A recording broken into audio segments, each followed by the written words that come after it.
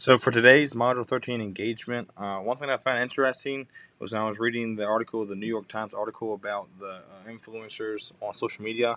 I never really realized how crazy people can get seeing videos over social media, like how crazy they can come with their comments and like their bad vibes. Really, like it's just remarkable how remarkable people, jokingly speaking, how nice they can be in their comments. Like they're hiding behind that phone. It's like, oh yeah, let's talk about all this bad stuff.